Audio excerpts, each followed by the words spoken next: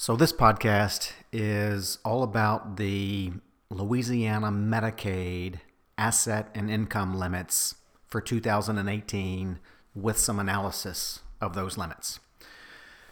But before I get into that, let me tell you a little story about a wealthy old fella, and he asked his doctor, his priest, and his lawyer to come to his bedside. He was about to pass away, and he was wealthy, and he told the three of them, he said, "You know what? They say you can't take it with you, but I'd like to have something with me just in case. So I'm going to give you each of you an envelope with $100,000 in cash, and I'd be grateful if at my funeral you would put those envelopes in my coffin."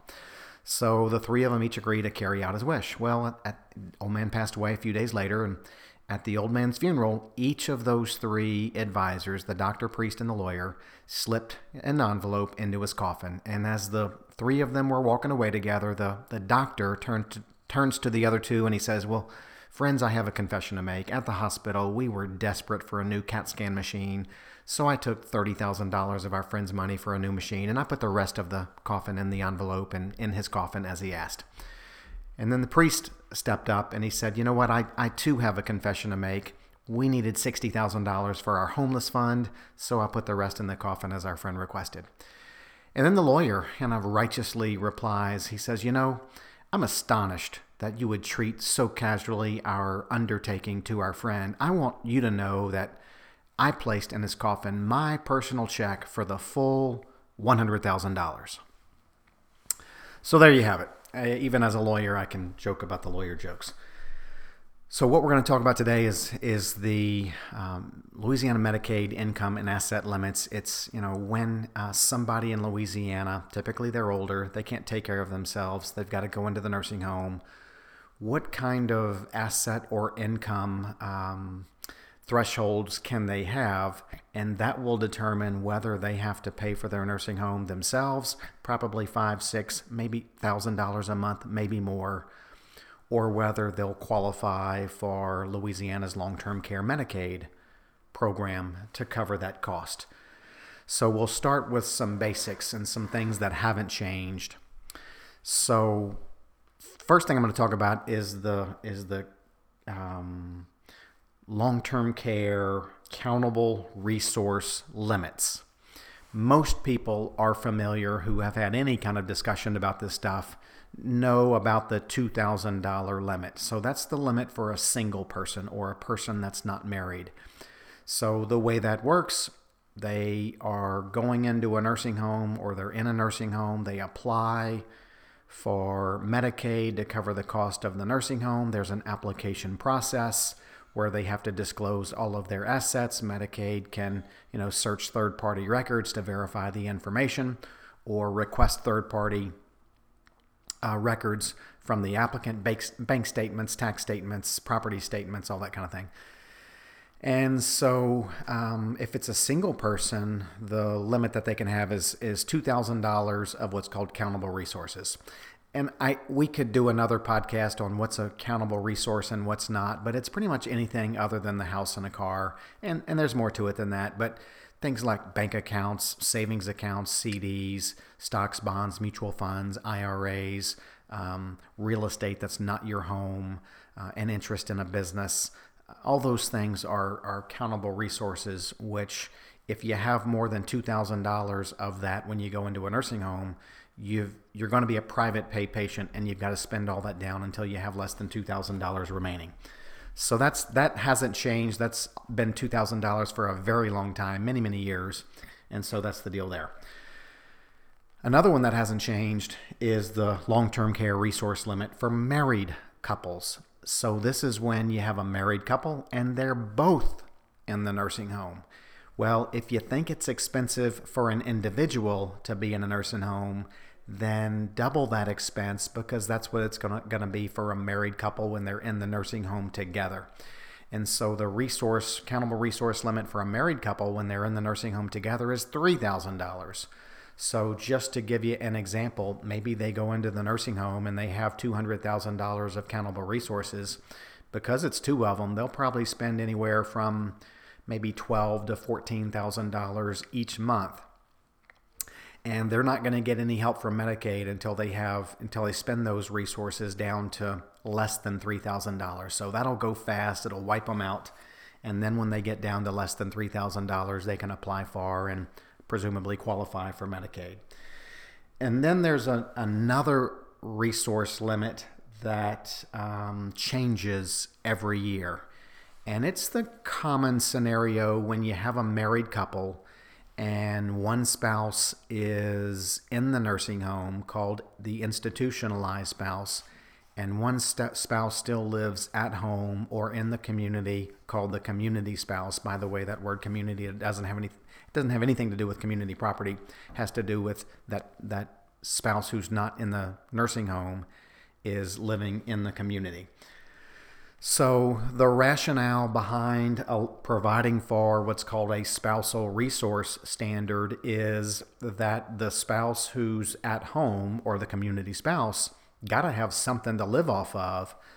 So they have what's called a spousal resource standard, and the number for 2018 is $123,600.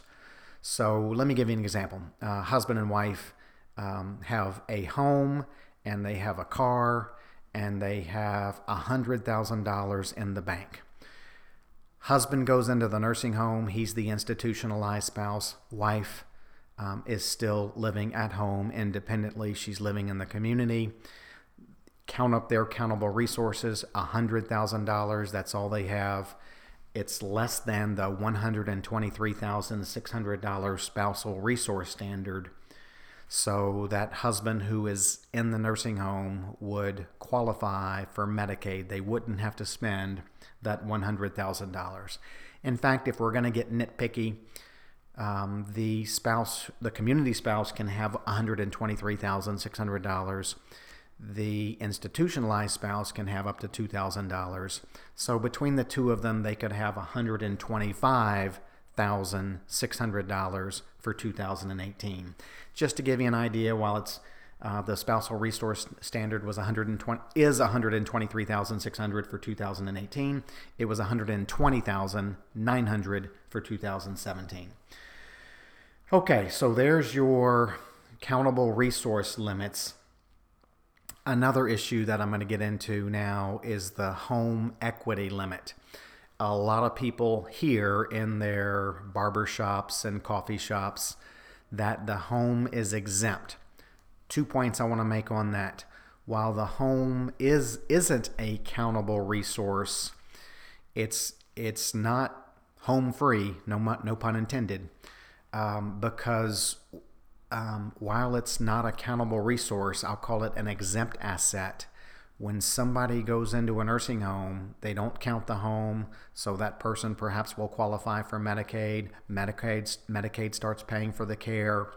Medicaid keeps track of how much money Medicaid is spending for your care. And then when you die, or if you're married, when you and your spouse die, Medicaid has estate recovery rights, which allow them to really force that the home be sold to pay Medicaid back for what they spent on your nursing home care, while you were on Medicaid.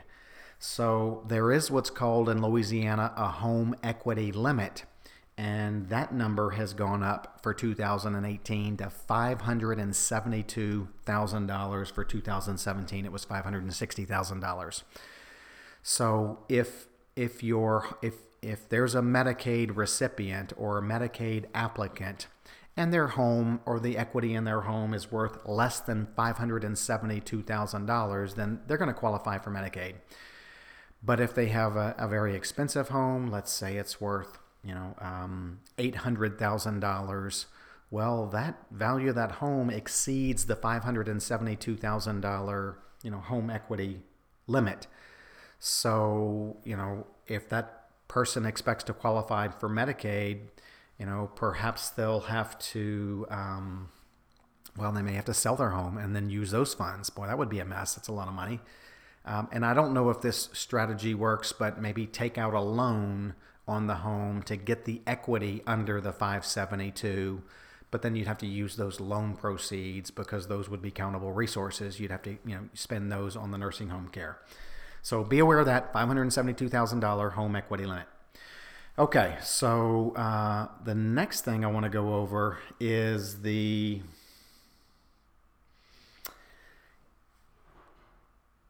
I'm going to move towards the income provisions of the Medicaid manual, and then I'm going to move into some figures if transfers are made. So up until now, we've talked about assets that someone has. If they're single, if they have more than $2,000, they've got to spend it. Married couple in a nursing home together have more than $3,000. They're going to be private pay until they spend it down. Married couple with an institutionalized spouse and a community spouse, $123,600 for the community spouse, $2,000 for the institutionalized spouse, so they can have up to $125,600. Okay, the next thing I'm going to go over, and really this is as it relates to that married couple with an institutionalized spouse and a community spouse. I want to talk about what's called the spouse's maintenance needs. Because just like when one spouse goes into a nursing home and one spouse stays at home, that spouse needs some assets to live off of. They also need some income, to live off of. So the way the spouse's maintenance needs work, that's all about income. And so in general, let me give you the number first. So for 2018, the spouse's maintenance needs monthly income limit is $3,090 of monthly income. For 2017, it was $3,022.50 of monthly income. So now let's analyze what that means. So the way this works, again, think about it, one spouse in the nursing home, one spouse in the community.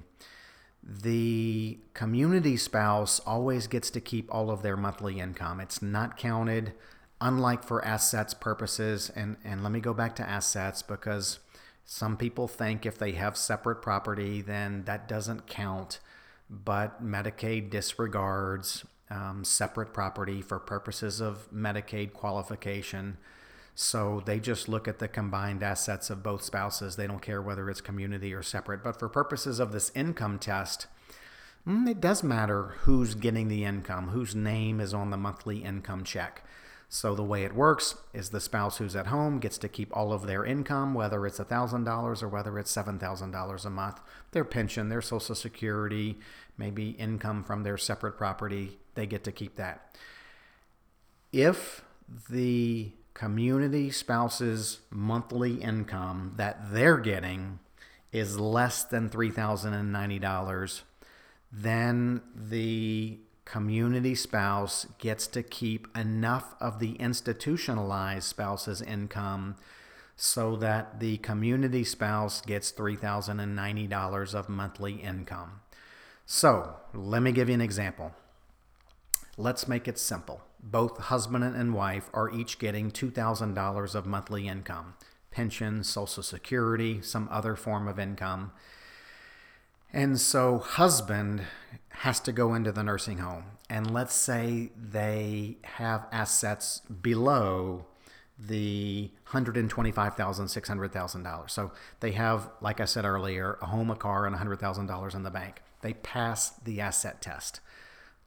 So what happens to their income? They're each getting $2,000 a month of income. Well, the wife, the community spouse, she'll get to keep her $2,000 of monthly income because the community spouse always gets to keep their income.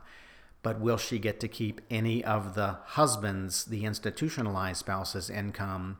Well, what we have to do is a calculation. We know that for 2018, the spouse's maintenance needs is $3,090 of income in a month. She's already keeping her own $2,000, so she'll be able to keep $1,090 of her husband's income, and then the remaining, for purposes of this example, the remaining $910 of the husband's monthly income will get assigned to the nursing home to pay for part of his nursing home stay, and then Medicaid will take care of the difference. Know that for purposes of this example, Medicaid, for example, allows people to keep $38 of their monthly income as what's called their personal needs allowance. They allow a Medicaid recipient to pay for their health insurance out of their income. So there's a few little exceptions to what I've been talking about. So it's not a completely accurate statement, but it's kind of a blunt statement that says that the spouse who's living at home is going to be able to keep the first $3,090 of monthly income. Again, they can use that to live off of, plus the whatever assets they have that are below the spousal resource standard. Okay, so we're going through a lot of stuff here, but it's good stuff. And then the other kind of numerical, mathematical item I want to address is, and something that hasn't changed in the last 10 years, is Louisiana's average monthly cost for private patients of nursing facility services. So why I'm getting into that is because some people who they realize it very late that there's about to be a nursing home situation and they have countable resources, they have money in the bank, they want to transfer that money out of their name and get themselves below the whatever the resource standard might be. Well, you can't do that without some penalty. They don't let you just give away your money, transfer your money out of your name right before you go into a nursing home and expect to get all these government benefits. So what they do is when a transfer is made, if it was made within the 5 years prior to going into a nursing home and applying for Medicaid, let's say at the last minute, single mom, dad died years ago, single mom is about to go into the nursing home and she has $100,000 in the bank. And family says, uh-oh, should have done something a long time ago because we're learning that, the mom can't have more than $2,000. So the family gets together and they transfer that $100,000 out of mom's name into, let's just say, into the two kids' names. And then, so now mom has less than $2,000. She's going to the nursing home. She applies for Medicaid. And then as part of the Medicaid application, they ask mom, in the last 5 years, have you transferred anything out of your name? You got to tell the truth. And so they say, yeah, 3 months ago, we kind of figured this was going to happen. So we transferred $100,000 of mom's money to the two kids. Well, ding, ding, ding. That triggers a calculation, and it triggers a penalty period. So what they do is they take the value of the assets that have been transferred, $100,000, and they divide it by this number that Medicaid has determined to be the average monthly cost for private pay patients in nursing homes. And this number hasn't changed in more than 10 years. So 10 years ago, they calculated the average cost for 1 month in a nursing home at $4,000. And so what they do is they do a mathematical calculation. $100,000 was the amount transferred. Divide that by $4,000, which is what 10 years ago they determined to be the average monthly cost of 1 month in a nursing home. And then, you do that math and you come up with 25. And that's 25 months. So what that means is because mom transferred $100,000 out of her name 3 months ago, she's ineligible for Medicaid for the next 25 months. And the 25-month penalty period doesn't start until two things happen. One, mom's in the nursing home. And two, she applies for Medicaid and qualifies for Medicaid, except for the fact that she had made a transfer, within the previous 5 years. So she's in a nursing home. She has less than $2,000. That's when the 25-month period starts. It doesn't start when she makes the gift. It starts when she's in a nursing home and she applies for Medicaid and gets denied because of the fact that the transfer had been made. But otherwise, she would have qualified for Medicaid. So that really, eliminates a lot of the last-minute strategies that people think that they have in order to qualify for Medicaid. And again, The lower this average monthly cost is, $4,000, the longer the penalty period. And so I'm kind of surprised that Medicaid hasn't adjusted this $4,000 figure, because it's been that number since 2007, and the costs of long-term care on an annual basis have skyrocketed since 2007. So they really ought to keep up with that, but they haven't.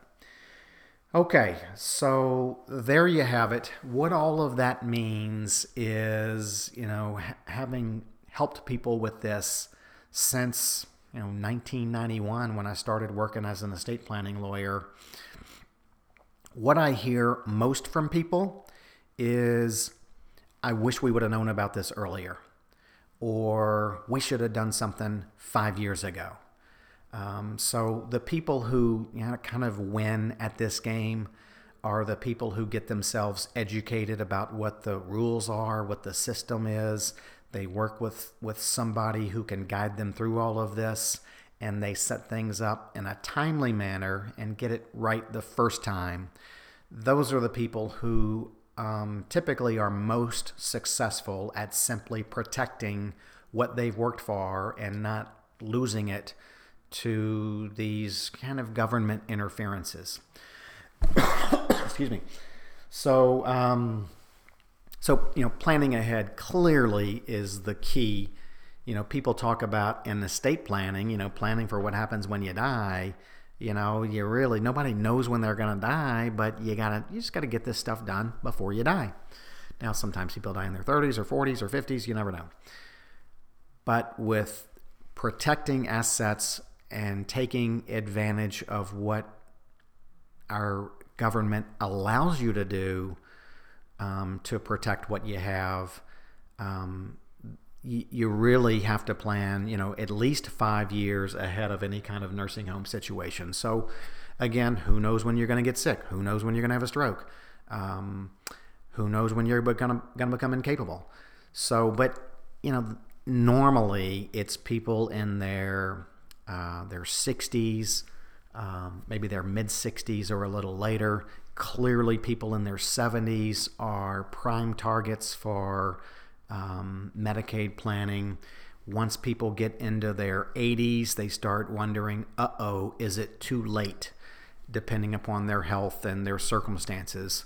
Once they're in their 90s, most people feel like, well, it's too late. We should have done this a long time ago.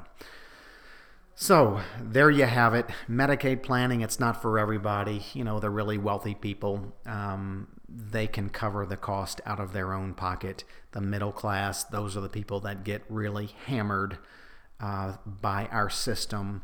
The people who don't save anything, like it or not, the government's going to take care of them because it's a means-tested program. So key is educate yourself, take action. If you want to find out more, go check out our YouTube channel. Get on YouTube and maybe do a search for Rabelais Estate Planning LLC. Made hundreds of videos. Check out these podcasts.